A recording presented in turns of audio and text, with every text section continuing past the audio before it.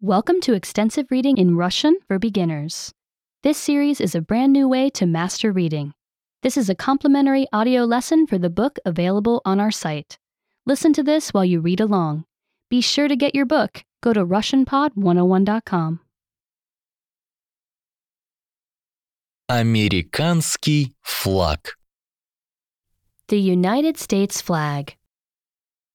Это американский флаг. This is the United States flag. Он состоит из красного, белого и синего цветов. It is red, white, and blue.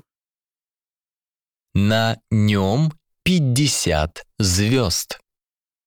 The flag has 50 stars. Звезды – это 50 штатов.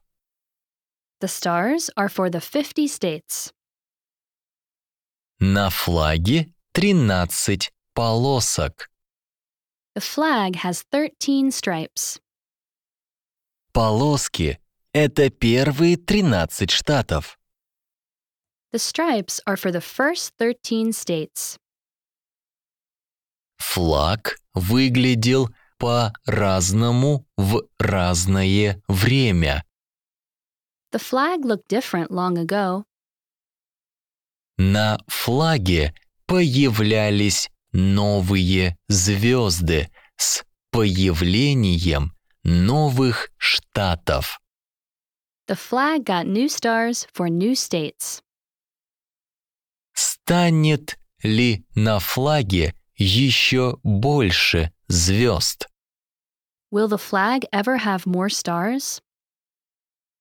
Появятся ли в Соединенных Штатах новые штаты?